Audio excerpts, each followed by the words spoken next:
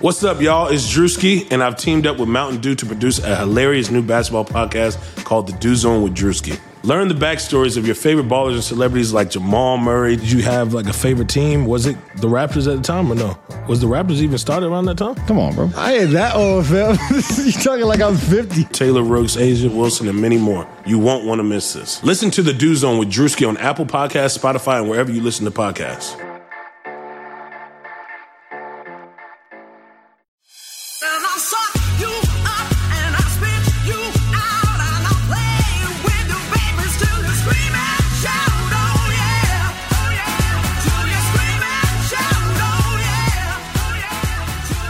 Hello, fellow flamethrowers, and welcome to Burn It All Down, the feminist sports podcast you need.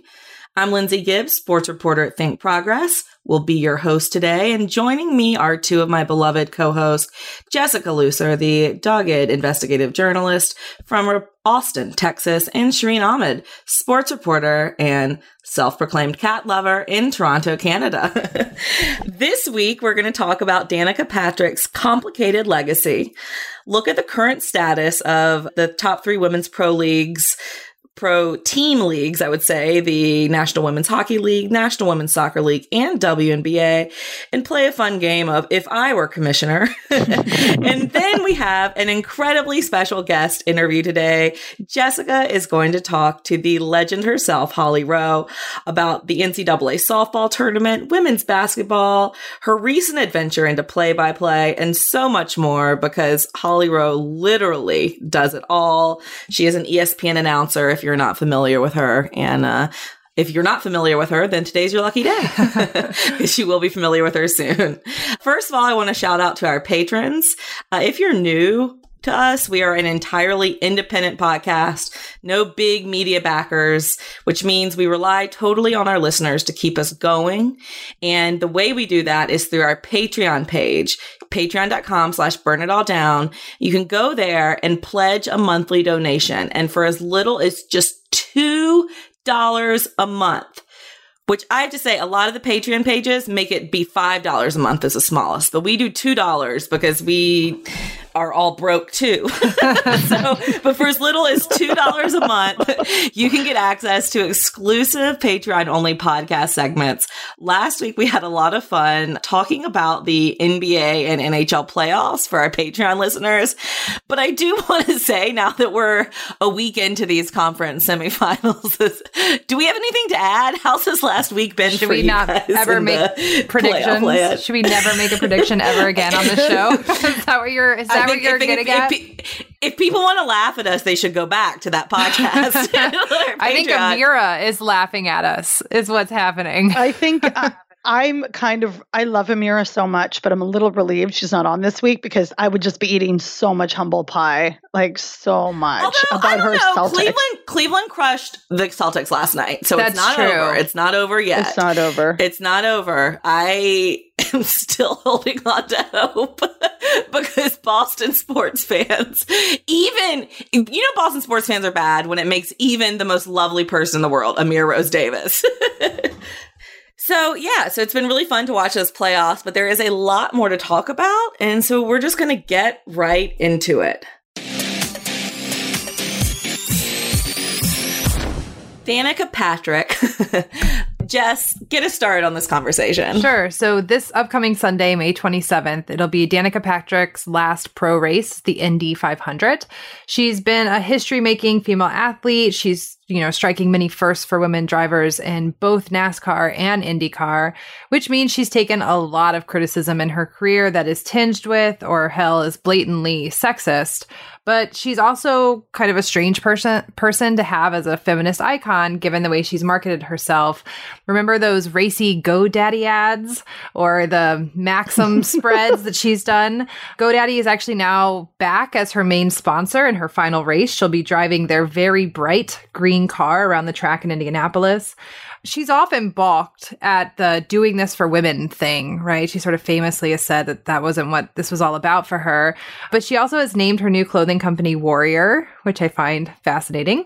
She's had, an apolitical, or you could read that as conservative persona, But of course, she's racing in a very conservative sport. And you could argue that she's used her sex appeal to get ahead because the way sports media in general, and, this whole fucking culture works is that women are prized first for being women, for being sexy, then maybe for being athletes. She wasn't the only female driver on the scene when she broke out, and there have been other women alongside her during her career, but it's her name and face that we all know. So going in, sort of looking back on her career as we come to the end of it, I want to throw this to Lindsay first. How do you feel about Danica Patrick? Yeah, complicated, I think is the right word that I feel.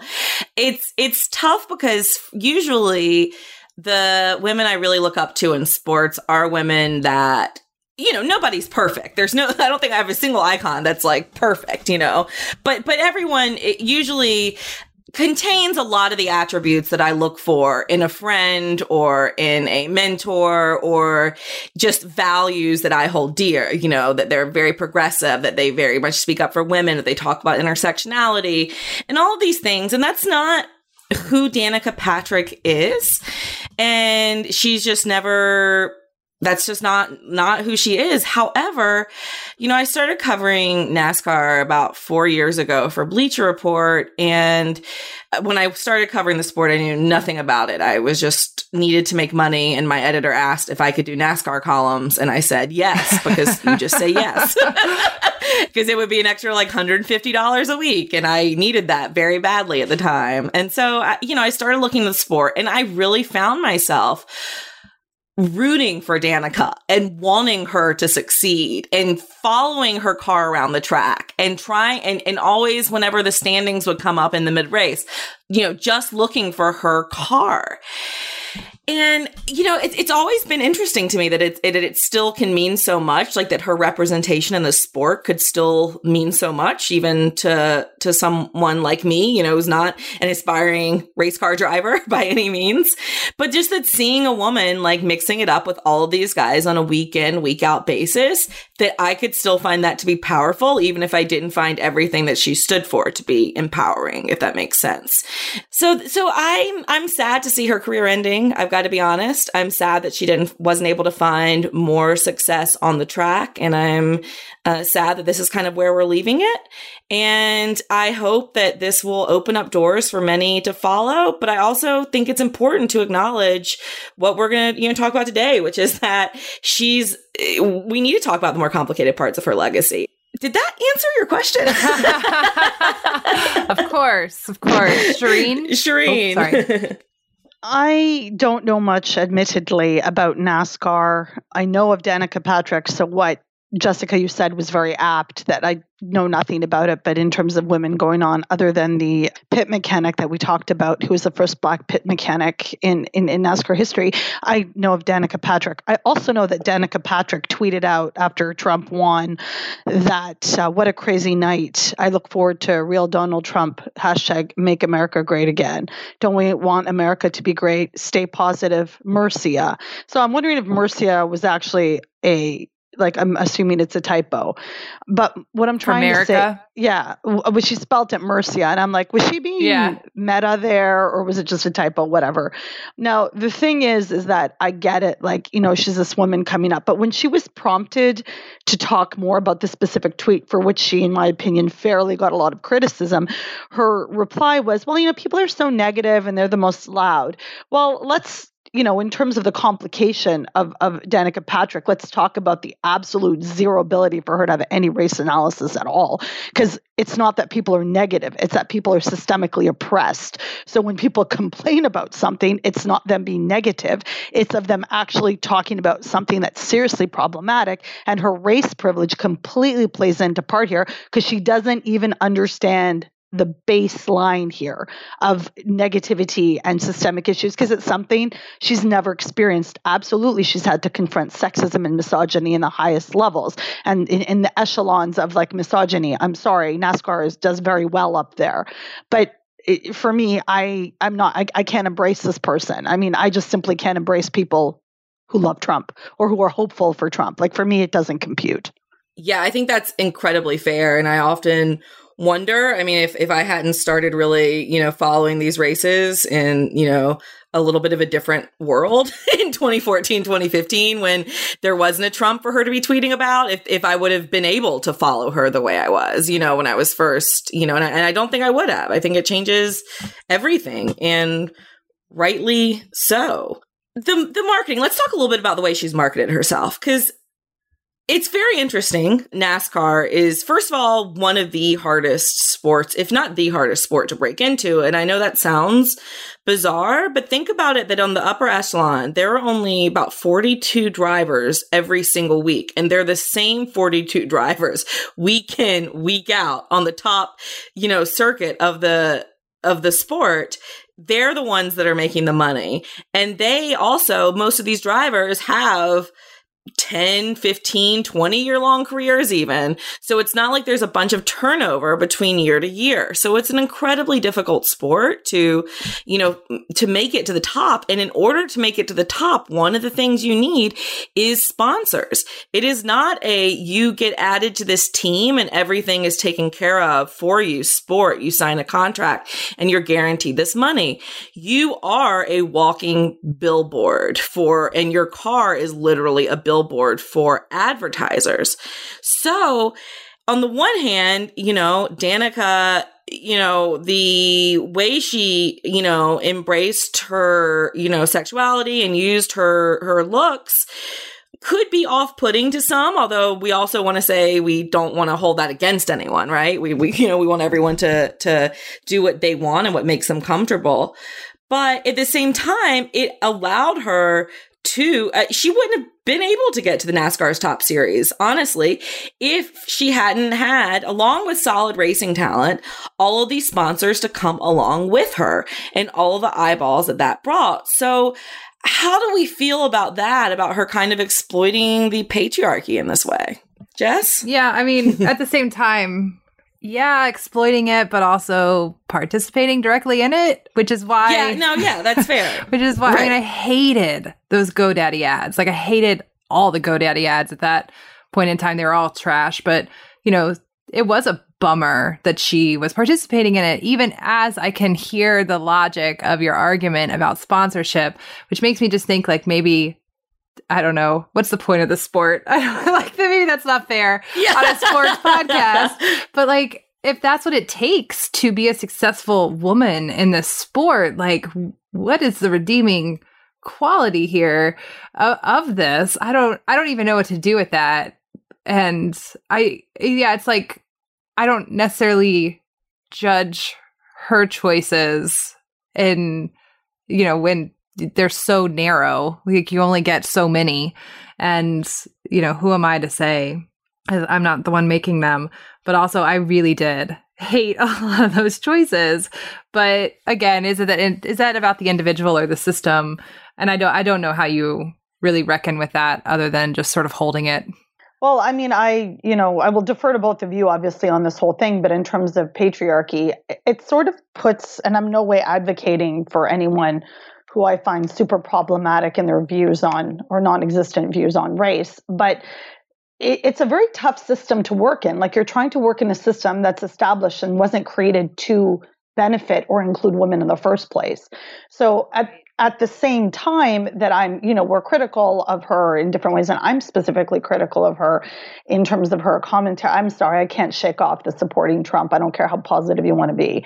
I just can't. I can't do it. And I'm very positive. I'm a positive fucking person. So the reality is that it's not a system. I don't blame her entirely. And in terms of using, sexuality or doing this is what is done about, and we get into a conversation about survival. What does that look like? How do you advance yourself? I mean, even her team that surrounded her, they wouldn't even know how, because like, as Lindsay already mentioned, she's probably surrounded only by men. So it's not even sure. There's no map of how to navigate this. So it is really complicated. Yeah. And I guess just to kind of wrap up this conversation, going back to one of the other criticisms of her, which was that because of the amount of marketing that she did for herself and the amount of attention that she garnered, by the time she made it to NASCAR, or really was kind of brought over to NASCAR from the IndyCar series, which is a really difficult transition for any racer. And it's especially difficult when you're under the microscope like she was. I mean, she grew up racing in Indy cars and open wheel racing, and then went to the stock cars. And that's not easy to do. And she, really never found the success to match the hype on that circuit. But there was always this perception that things were just gifted to her because she was this woman who everyone knew. And that always really bothered me because, first of all, look around. If it was that easy, you would see a lot more Danica Patricks, right? You would see a lot more women if really people were just going to give you a NASCAR career because you were an attractive woman. That's not really how this works. And early on in her career, I mean, she went through a lot. She went in her late teens. Actually, when she was still in high school, she got an opportunity through a sponsor to go race Formula One over in England. And she left everybody, in America behind and went over. And, she, not only was she an American over there, she was an American girl and, a teenager. And, there was a story, there's this great 2012 ESPN profile, which we will link. And she was talking about that experience. And she said, I remember one day specifically, I finished faster than everyone else. And the owner of the team got on the other guys. This girl is the quickest. What the F are you doing? Get out and drive. And, that was the owner of her team. That was the guy who was supposed to be supporting her, Wow. who was throwing her under the bus. So she did overcome a lot of things, and she is incredibly tough. And I think that in a lot of ways, that tough exterior that she had to kind of develop very early on to climb her way up in this world got, it stayed with her, and that, it made her, people see her as this kind of evil villain almost, not nice woman. But in many ways, I saw that as kind of a survival mechanism. And I'd also like to say she is right now dating Aaron Rodgers, and Aaron Rodgers, but he's actually been pretty progressive in a lot of ways. So I'm kind of hoping that she's getting out of the NASCAR world, that maybe this will help a little bit. You don't like Aaron Rodgers? I don't like that he's dating Danica Patrick. that makes me question Aaron Rodgers. I don't know. It could go the other way. You never know with these things. It goes the other way. Got it. Anyways, let's move on.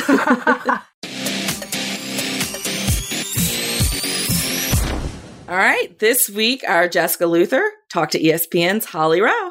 Here's that interview.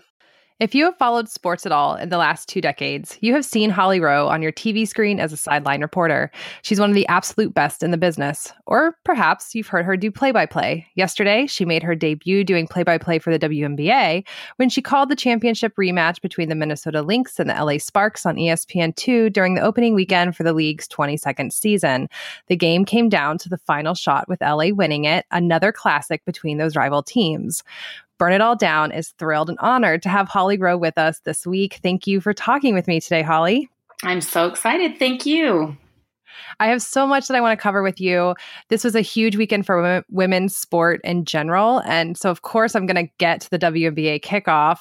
But I wanted to start with the NCAA softball tournament because I know that you often cover softball, and this is a sport that's grown in popularity almost exponentially over the last few years. So the championship has just started, correct? They were doing regionals this weekend? Yeah, they just finished regionals, and 16 teams advanced to what they call super regionals, and that action begins this weekend, Thursday, Friday, Saturday, Sunday, for the 8 spots to go to the World Series.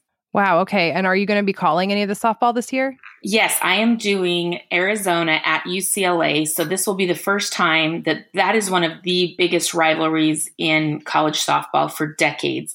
And it will be the first time that they've ever met in the super regional with the World Series on the line. So in our softball world, when I say this is an epic series, it is, the old Lakers Celtics of yesteryear in softball this weekend. Wow. Okay. That's good to know. How did you get into softball? What do you love about softball? Well, I played softball growing up. This is an embarrassing story because it tells you how far, how old I am. But So when I was growing up, we didn't have a softball team for my high school. Like I was just after Title IX passed. And so women's sports were really just starting to become a bigger deal when I was in high school. And so I played in my church softball league. The Mormon church in Utah, where I grew up, has an extensive youth sports program. So we had 8 or 10 softball teams and a league, and it was super competitive. So all the girls that would have been playing high school softball in my town were playing church softball. And then Bonnet Ball was our other rec league. So I am one of the best ever church league softball players, probably, but that doesn't count for much. but I always feel cheated out that I didn't get to play in high school or college because I love it and I was good at it. I'm kind of built exactly right for softball. But started covering it, I think almost 14 or 15 years ago for ESPN. One of my bosses, Ed Placey, called me up and said, hey, the person that normally does softball is pregnant and has to go on maternity leave. Could you fill in at the World Series? And really, I had not heard much about the World Series. It was just really starting to be televised. And so I filled in, and I think that was either 14 or 15 years ago. And the rest is history. I've worked every World Series since then. I have friends who love softball, and it's amazing to me just how big it has become. I mean, ESPN is showing all of these matches, right? Like you can watch the entire tournament if you'd like now. It was so crazy. I got home last night from the WNBA game and I got to my hotel room and I had a WNBA game on my iPad. And then I had 3 different softball games playing on the TV and my phone. And I was like, I just am tickled today that this many options for viewing women's sports are on TV in one day. Like, just think of how far we've come. That every WNBA game yesterday was televised in some capacity. Every single softball game yesterday was televised in some capacity. I mean, I just feel like it's huge progress for us. One of the things I wanted to ask you about is I saw your coverage of the NCAA beach volleyball tournament, and ESPN is so interesting because they cover so much stuff and they just continue, especially now that you can stream so much. And I was wondering about like your position at this company that you've been at for decades, and you're obviously like a really strong voice and advocate for women's sport. How much sway do you have in that space to say, I think we should be covering this other really cool thing that's going on in women's sport? Like, how does that work behind the scenes? I don't know how much sway I have. I do think people would listen to me. I don't think I have any power, but I do think I could be a voice. And years ago when beach volleyball, it was only this is only the 3rd season that the NCAA has had beach volleyball. So it's a brand new sport. So if you think about how big softball is now, this is like us getting into softball all those years ago. And so I talked to my volleyball boss at the time and I said, we have to do this event. I think this can be huge. We could grow beach volleyball. This is a sport that is just dying to explode. And for whatever reason, I think we were the bid process had already happened and we didn't get the rights. I don't know if we even bid on them, to be honest. I went to TBS and Turner. And I think since then, we've all kind of been like, we need to get into this. And one of my other bosses at ESPN, Pete Durzis, he's kind of a guy that specializes in putting events together. And he kept coming to the bosses too, saying, we need to get this sport on TV. This is a huge event. So I think there was a lot of us behind the scenes that were like, we see potential in this sport. And so, I think it takes people like that of like, hey, we can make this interesting. Absolutely. And ESPN definitely has that ability. So that is so exciting to see those things happening. Okay, so let's talk WNBA, because this was like a huge weekend for the start of the league. It was a huge weekend for you personally. But I wanted to start by asking you to talk a little bit you're famous for how good you are at sideline reporting. I actually thought that was a really sweet moment when you first threw it to LaChina Robinson, who was your sideline reporter for the game this weekend. And she was like, oh, this is a lot of pressure to be Holly's sideline reporter. And so I first wanted to ask you about that job in particular. What do you think it is? What makes you so good at it? What skill is it that you have? It's interesting because they take 2 very different skills. And that was really brought home to me again yesterday. The play-by-play job is so different. You have to be a keen observer, a wordsmith, a person that can maneuver quickly in and out of things because they're throwing promo cards at you. And you're a traffic cop. There's all this stuff going on in my headset and you have to seamlessly make it all happen on television. The sideline reporter, you're just coming in and out. with impromptu things. So I feel like why I am a strong sideline reporter is I am obsessively nosy. Like I want to find stuff out. This is a strength / weakness of mine, is like, I'm so curious. I think my curiosity is my number one trait. But I'm so curious. I want to know why. I want to know what they're saying. I just want to be able to tell the story, but I'm creative too. So when something's happening on the court and I'm like, I remember this will fit here. Da, da, da, da.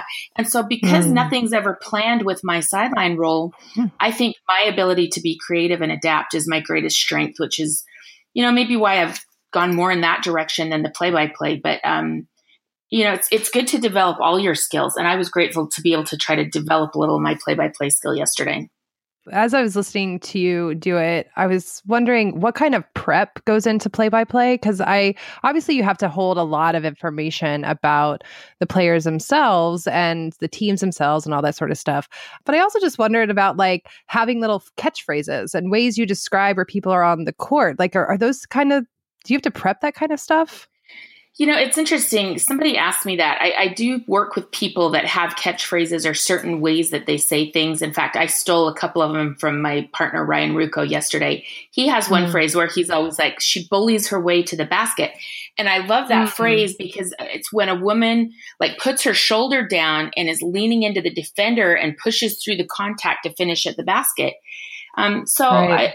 I think if I did it more on a regular basis, I would develop a little bit more of that vocabulary. But you grow up listening to sports. I think so much of that vocabulary is already within us. But I think the challenge is to not be cliche and just say something for the sake of saying it, Right. So how do you feel about your debut as a play-by-play for WNBA?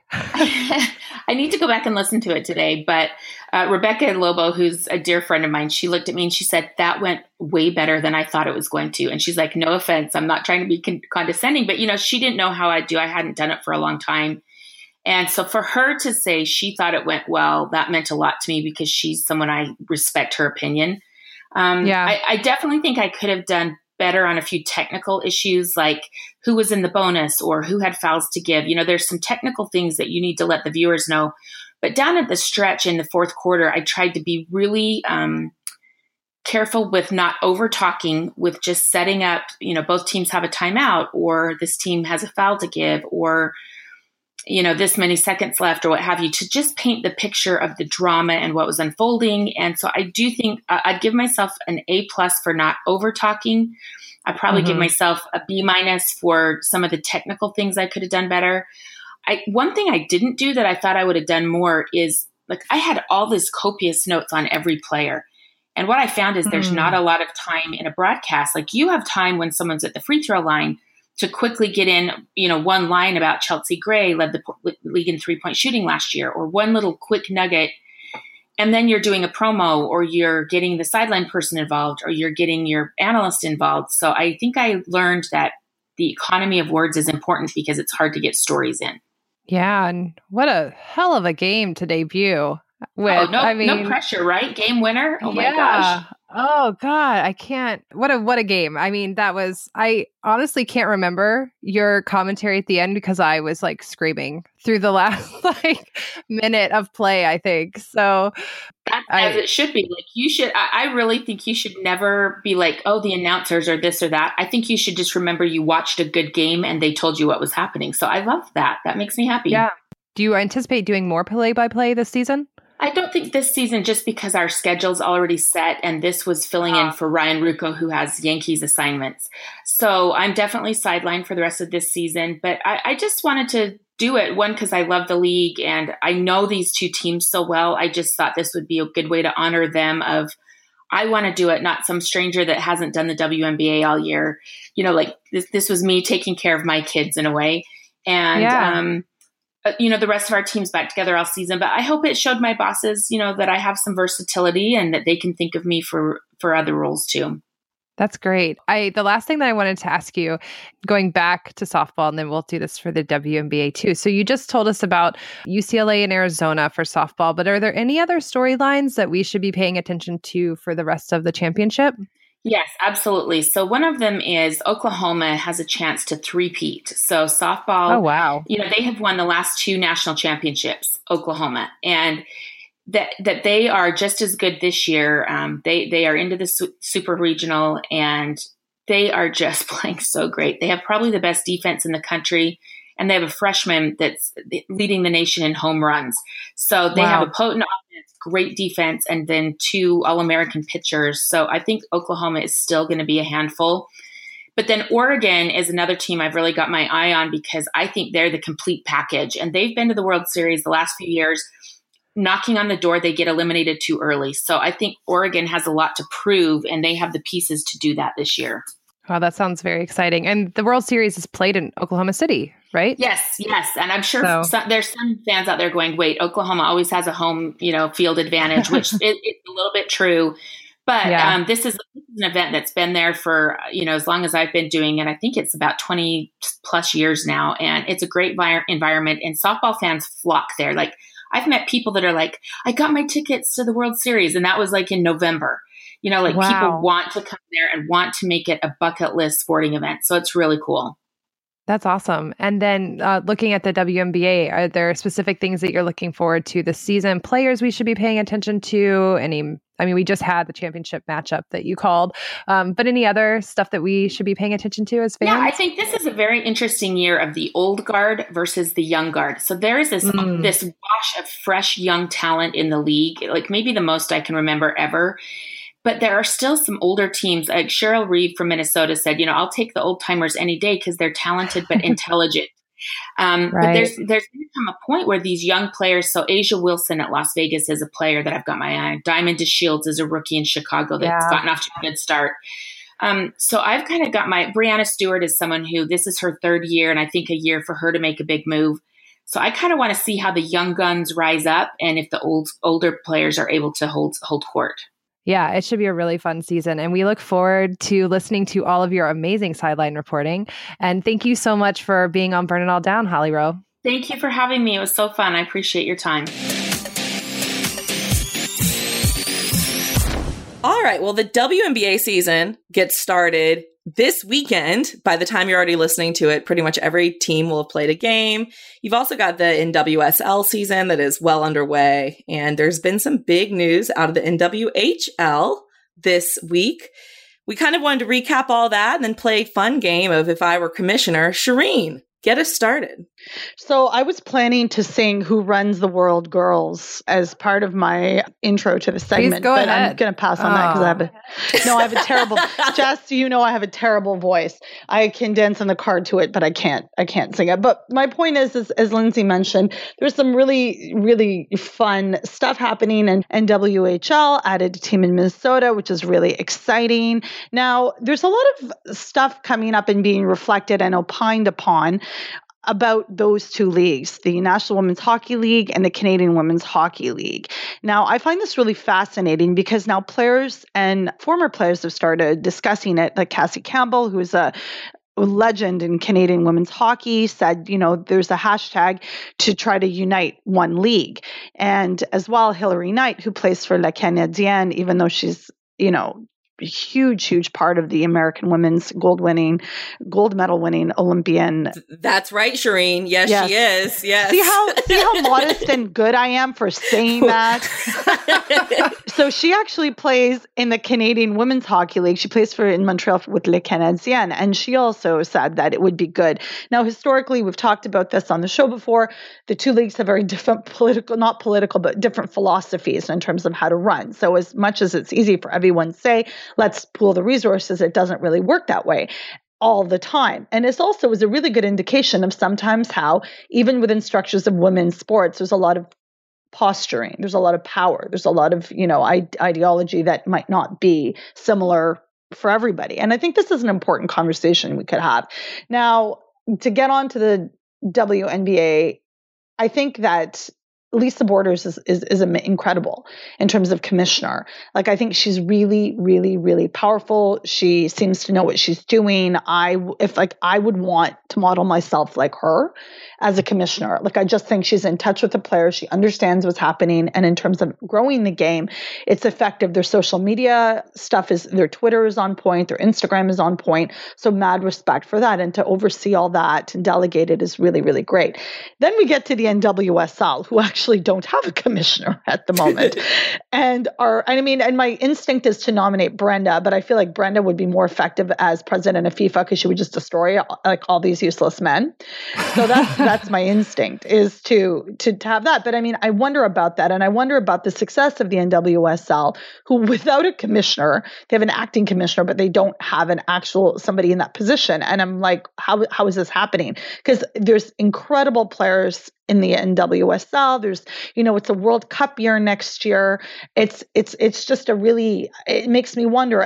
But in certain places, like we see in Portland, that scene is still thriving. So it makes me wonder about the culture of the game, the culture of women's soccer in the United States, and how each individual place, like Orlando, has an incredible culture and a lot of team support for Pride. So the fact that NWSL hasn't had a commissioner for a year makes me also wonder why the gong show that is USA Soccer sometimes isn't helping more to find someone. And I mean, we know that USA Soccer was very busy in their own ranks. What I don't want to see is a man as commissioner of the NWSL. I can tell you that straight up. That's absolutely always. One of the things that's been interesting to me is watching how this Utah expansion franchise has done this year in the WSL. Has anyone else been paying attention to that? They've been getting like really fantastic crowds. It's good to see that like there is a way to do this and have it be successful. Does anyone else have thoughts on that? Jess? Yeah, I like one thing I'm thinking about as you guys are talking and thinking about this and how important it is. I think one thing that women's sports in general struggles with is building fan culture. We've talked a lot about media infrastructure and how important that is as part of this, and the lack of having media to help build that culture is important always in talking about this. But thinking about how the NWSL does not have a commissioner, and then like looking at what Utah is doing, and I'm thinking like, especially for women's sport as it is right now, how much does that sort of umbrella structure matter, that like bigger thing like having a commissioner of the league versus what the actual local people are doing, right? Because that's the secret, or that's what they're doing in Utah, right? Is they've done a huge local campaign. They're modeling themselves after the Thorns. They've been fairly clear about this. That's their goal, is to do what Portland's doing. But, it does really matter. There's a similar, the Dallas Wings, which is a team that I paid a lot of attention to in the WNBA. They've had the worst attendance for the last 2 years, and they have a new guy in charge of the team, and he has done a phenomenal job in the last year of building up season tickets holders. So they have a way more season ticket holders. But a big part of how they've done the work of having more people in the stands, or that's the goal this season, is to go into the local community, and specifically to go into the local women's basketball, girls basketball community, and try to build from there and really have people on the ground like building this. So I'm just trying to think about what is it that a commissioner can do for women's sports league versus how much does that matter versus really what the local people are doing. I also wanted to just sort of comment on that too, Jess, about I've been listening and reading about with WNBA, what the players say about Lisa, because a lot of the time they're asked this question. And I think those relationships are really important. Relationships generally are important, but how the players feel about the commissioner. And I haven't heard anyone, like the players are always very supportive of the way that it's being handled. And that's a testament to the league in itself and how happy players are with the way things are going. So I really like that. Like, it makes me feel positive because remember, I'm positive. If you have to keep saying it, Shireen. Yeah. You have to keep Shireen glass half full Ahmed over there. Yeah. So it's like, it actually makes me feel really happy. And in so many of the interviews I've seen, or the longer ones, or people ask the athletes about Lisa Borders, and they say good stuff. I mean, there's also, obvious, suggestions and feedback and criticisms that are totally fair. But on the whole, like, to trust your leader, this is what we're talking about. They trust their leader. And for me, it comes down to that, so much of this. Yeah, I would agree. I think what you need from a commissioner is you need to be that face. You need to be that face advocating for the league. Yeah. I want to see you, if you're a commissioner, I want to see you doing the morning shows. And I'm talking everything from the Today Show to Sports Center to, local news. I want to see you advocating for changes at pushing places forward, pushing places like Yahoo Sports and, Fox Sports and, ESPN, which we talked about, does a fairly good job with this, but just to keep demanding more and to pushing for these changes, like on a bigger, broader level and being fearless about that. I like Lisa Borders, and I do think that the players have faith on her. I don't think it's as perfect of a relationship as a lot of us like to portray it as sometimes. It is very much a league that's still trying to work these things out. And, I've been talking to a lot of players about how this Take a Stand campaign came up, which if you haven't followed, the WNBA this week launched a big Take a Seat and Take a Stand campaign, which announced that $5 from every ticket sale to WNBA games will be going to causes. They're women's causes. And so there's about 6 you can choose from, some, from Planned Parenthood to, there's It's on Us. An LGBTQ, It's on Us. So there's a lot of great ones. There aren't any, however, that deal with race, that are, organizations for Black women. And considering the WNBA is predominantly a league of Black women and obviously has done so much activism in that area with the Black Lives Matter, that really, I think it struck all of us here at Burn It All Down as something that was missing. I'm actually, I'll have a piece hopefully on this at Think Progress, maybe even, but by the time this podcast is up, and I'm talking to Lisa Borders later today and talked with Elizabeth Williams, the Center for the Atlanta Dream, about this yesterday. And she's a player rep. And she said, yeah, honestly, I mean, this is a great campaign, but it kind of took us players by surprise. We weren't that involved in it. And, she was like, I didn't really hear about it till like a week before. And then all of a sudden it was being launched. And, so it's not perfect and there's a long way to go. I would still like to see Lisa Borders taking more charge with the communication between her players, but also taking more of a leadership position as far as advocating for places to do better with their WNBA coverage. And I think, look, we've got to call people out. We've just got to keep pushing for more. Yeah. And can I point out that Maya Moore was on SportsCenter this week, and she called this out on Twitter. They put a graphic up, on the bottom of the screen. I think she was coming up and it said 3-time WNBA champion. And she had to be like, y'all need to fact check at SportsCenter because she's a 4-time champion. SportsCenter got it wrong. Like they had space for her and the conversation was great. And I'm really happy she's there. But I was really happy to see her say, thanks guys for this. But also you should know your basic facts about me. I mean, the thing is, like, shaming can work. Like, not always. It's not 100%. I mean, look at who we have as president. It doesn't work on everyone, but it does, you have to keep being fearless. And, when I was talking with Elena Delle Donne, and I think this was on our interview that was on this show 2 weeks ago. And, she kind of said, like, I don't get, we female athletes don't get the privilege right now of just being athletes. Like, we also have to be advocates for ourselves and for others at like every step of the way. And I think it's kind of up to all of us. And I really think like that's got to start at the top. But then you need, as Jess was saying, you need on these local grassroots levels, the owners and the coaches to really be taking the initiative to getting out within these communities and building that culture. You have to have it built from the grassroots level and from the top. And then hopefully we're going to meet in the middle somewhere really special. Right now, one of the tough things in the WNBA is there is so much talent in this league. If you look at the players getting cut, it's just mind-boggling. Yeah. You only have 144 roster spots. There's definitely enough talent to do at least 2 more expansion teams, I would say. But there's fear that you're not going to be able to build that market. So we've got to be better at this because you want to make sure that the talent doesn't get wasted because that's just going to take us backwards. Whew, okay, let's do a quick round of if I were commissioner. Shireen, what's the one thing, if you took over women's sports for a week, what would be the first thing on your agenda to do? Wow. All under the guise of smashing toxic patriarchy. I would increase merchandise sales and try to promote merchandise sales everywhere, like across the board. And it has been done. It can be done.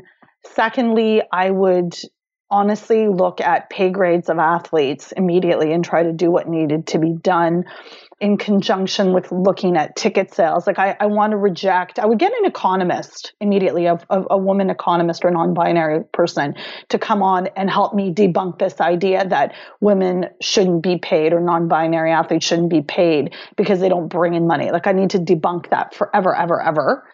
And there was a really good article post World Cup in Jacobin about this, and I really liked it. So I would do those things. And I'm not very money minded, but with women's sports, for me, it really gets back to the idea of parity in terms of pay and remuneration that's acceptable and necessary at this point. So that's what I would do. And I would also offer halal hot dogs in all the stadiums. That's just a personal thing.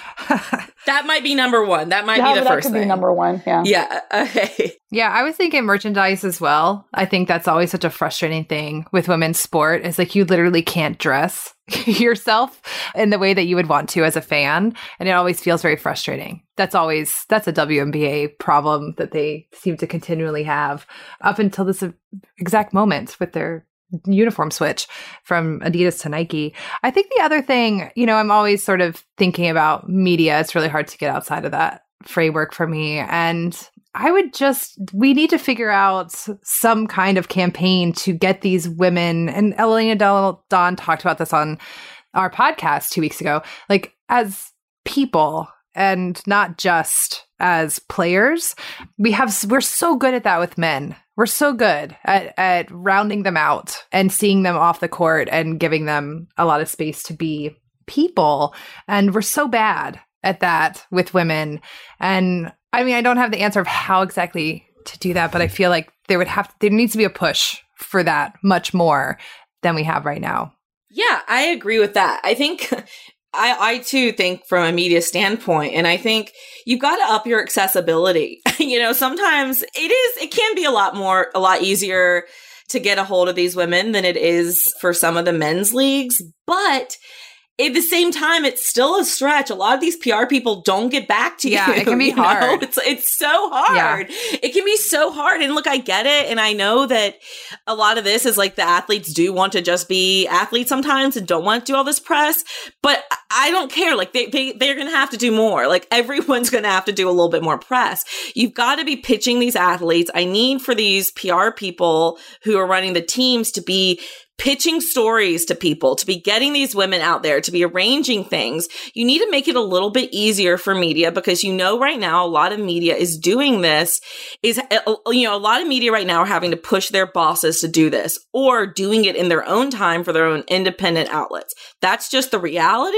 So make it easier for them to do it. Open up practices more often. Have more availability for players as far as, locker room time, one-on-one time, time for podcast.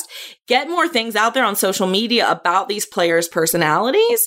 And I just feel like the more we can open this up, the better things are going to be.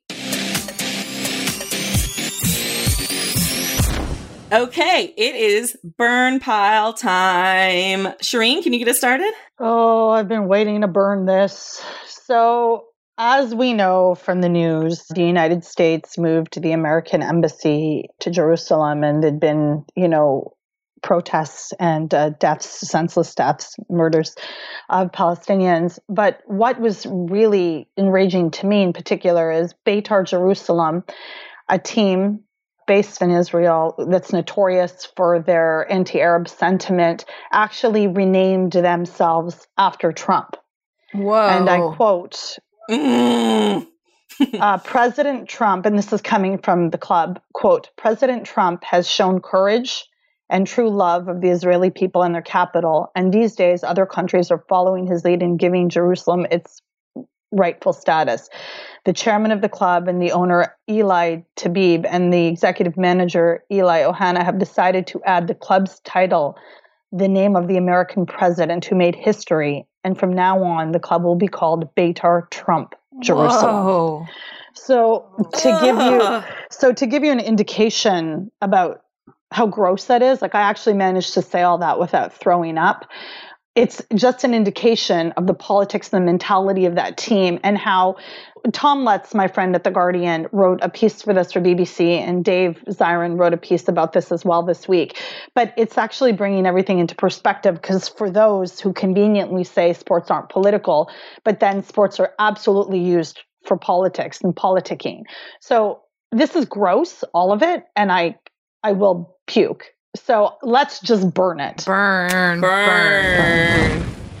All right. I'd like to burn Florida Atlantic University. So this burn pile comes from friend and fellow flamethrower Kenny Jacoby over at the Palm Beach Post. And he reported that Florida Atlantic University reported false numbers to the government, exaggerating how many women played for its sports teams just a year after it ranked among the worst in the country for female representation in sports. Wow.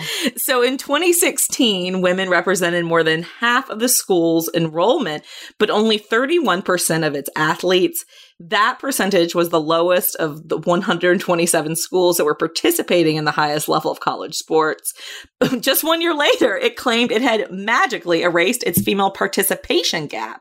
And it told the U.S. Department of Education in 2016 that 51% of its athletes were women. Wow. Well, can you guess what? That wasn't true. Oh, they wow. literally made up women on these reports and are claiming it's just a clerical error. Of course. Of course.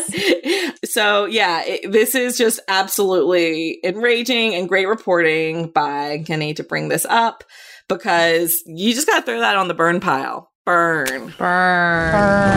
Isn't FAU where Lane Kiffin is coach of the football team? Is it? It might I'm be. actually going to Google that as we sit here. Hold on. Yeah. We should know that. Florida Atlantic University, Lane Kiffin. Yep. And he's got the Bryles son as his offensive coordinator there. So we wonder where is the money going in the FAU athletics departments that they don't have.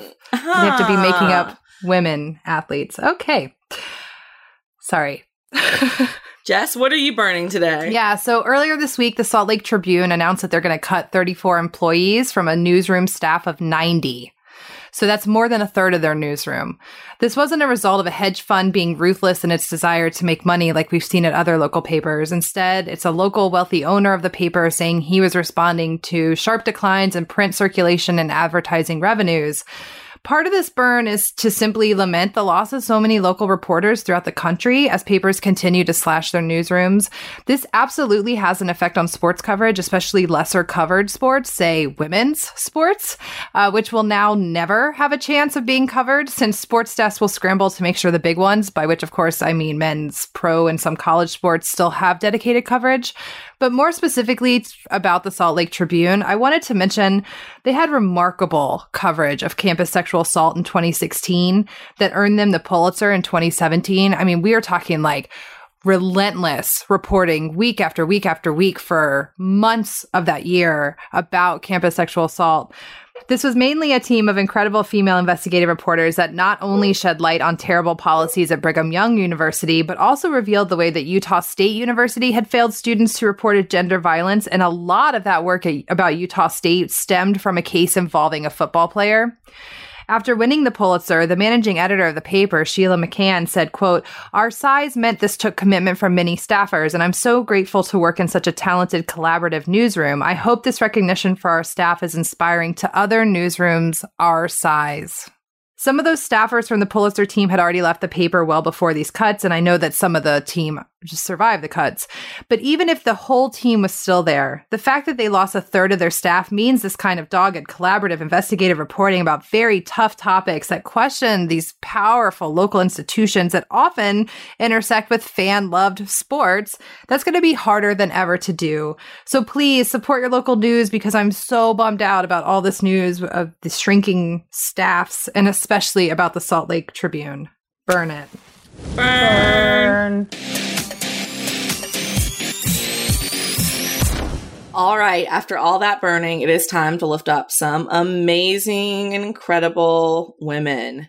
First of all, we want to give a shout out to WNBA President Lisa Borders, who publicly announced support for Planned Parenthood after the man who runs this country decided to announce that he was going to defund the organization.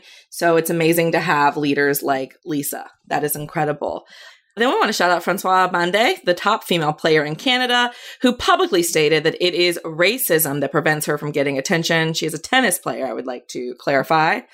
Also, Toyo Ajibolade, the 21-year-old basketball player who is getting the YWCA Toronto Young Women Award of Distinction for her work in community engagement and youth empowerment. We have Mariam Nassim, an Australian weightlifter originally from Pakistan, who won bronze at the competition in Melbourne after a back injury. And we have Team China, who won the International Table Tennis Federation finals that were held in Sweden. We have the Chelsea Ladies FC, who won the 2017 and 2018 WSL and FA Cup titles. When we also want to congratulate Emma Hayes, the manager of the Chelsea Ladies FC, for having a healthy baby boy. Alina Svitolina, a tennis player who just won the title in Rome. We have to give her a shout out. The French Open is coming up very soon. We are excited to talk about that here. And, okay, deep breaths. That was a lot. Can we get a drum roll, please? Woo! Our winner is Layshia Clarendon, WNBA All-Star and former guest here at Burn It All Down. In January, Clarendon filed a lawsuit that claimed that Mohamed Mukta, a longtime athletic department employee at the University of California, invited her to his house when she was an 18-year-old basketball player, walked in while she was using the bathroom and abused her. And this week it was announced that Mukta was fired after a Title IX investigation that was spurred solely because of Clarendon's lawsuit. And the lawsuit concluded that he had violated the university's sexual harassment policy. And altogether, 7 other women came forward with claims of sexual abuse by Mukhtar dating back nearly 20 years. So Layshia's advocacy and willingness to step up saved other women from harm and helped bring about justice. So congratulations, Layshia. Thank you. Okay, friends, another week. Anything good, Jess? Yeah, I have multiple things that are good. Woohoo! Yeah, if you know me at all, you know that I love romance novels. And I wanted to tell you all about one that I read this week that is like perfect. It's a perfect novel. It's called Wanna Bet by Talia Hibbert. And I want everyone to read it so that I can talk to everyone about it. It's like no word in that book is wasted. It is just lovely. She did such a good job. And so now I'm just reading everything she's ever written and I like all of it. But Wanna Bet was it's so good. And then the other thing I wanted to mention is that I have always loved putting together puzzles and I just stopped for a long time. And this last week I put together a 1,000-piece puzzle and it was so meditative and cathartic, and I just enjoy that process. And at the end I love to run my hand over the finished product and just feel all that work, and that's just been very lovely this week. Oh, that's amazing. Congrats, Shireen. Okay, so I want to start off by saying I want to decolonize, and I'm not a fan of the monarchy and the royal wedding, whatever, but it was really, really, really hard not to fall in love with Sheku Kenny Mason, the young Black cellist who completely wowed everybody at the wedding. I'm a former cellist and I've always loved that instrument. I am, played for 8 years, gave it up for rugby, but that's a different story. And I love it. I've always connected, and it was beautiful because in my time, there was definitely no prominent Black cellists, or South Asian for that matter. So to see this young man being lauded, rightly so, in such a way, brings me so much joy. So I was really happy about that. I've been watching the performances of the choir, which was incredible, and their rendition of Stand By Me, and also, just the Black excellence at that wedding, which in my lifetime I didn't think I would see. speaking of royal weddings, my best friend Catherine is getting married in August in Nova Scotia, and I'm very, very excited. Like, I'm so excited because I'm a bridesmaid, and I will make her wedding about me because I've been waiting 25 years to be a bridesmaid.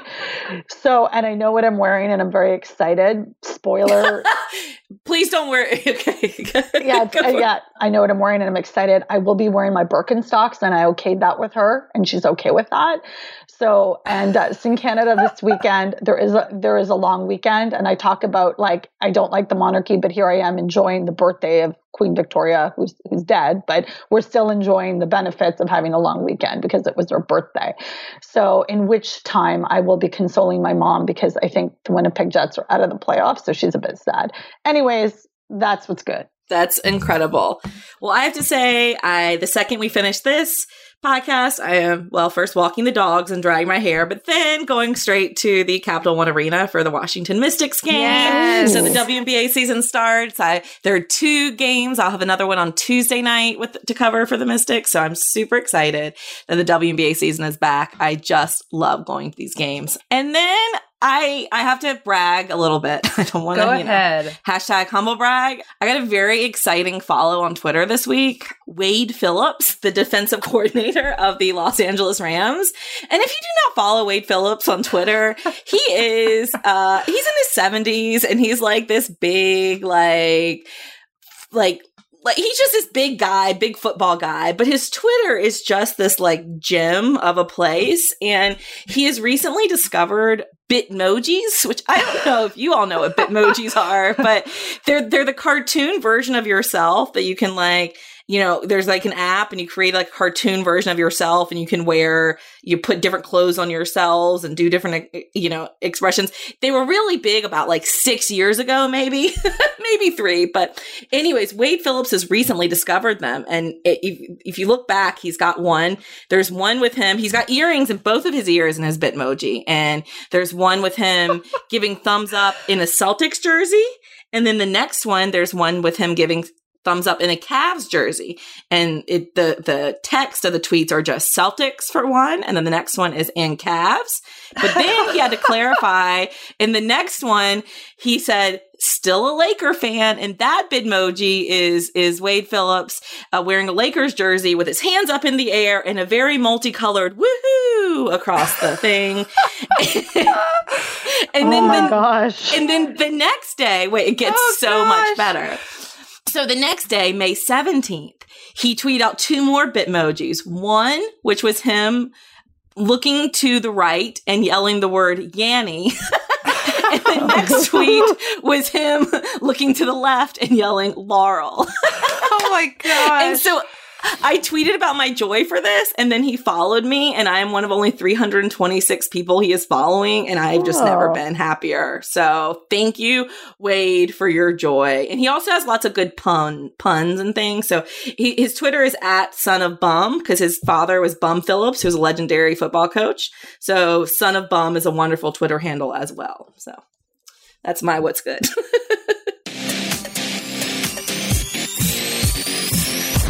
Okay, thank you all so much for being with us for another week. You can follow us all on Twitter @BurnItDownPod. Find us on Facebook, Burn It All Down. Find us on Instagram. What's our Instagram handle, Shireen? Burn It All Down Pod. Thank you. I should know that. That's also our website as well. And really our Patreon is, we're developing new and fun things for it. So keep an eye on our Patreon. Please support us. We're trying to make it to our next goal, which is $1,200 per month, which will allow us to bring in a little bit more help to make things fun, a little bit easier each week and help us grow our audience. Thanks again.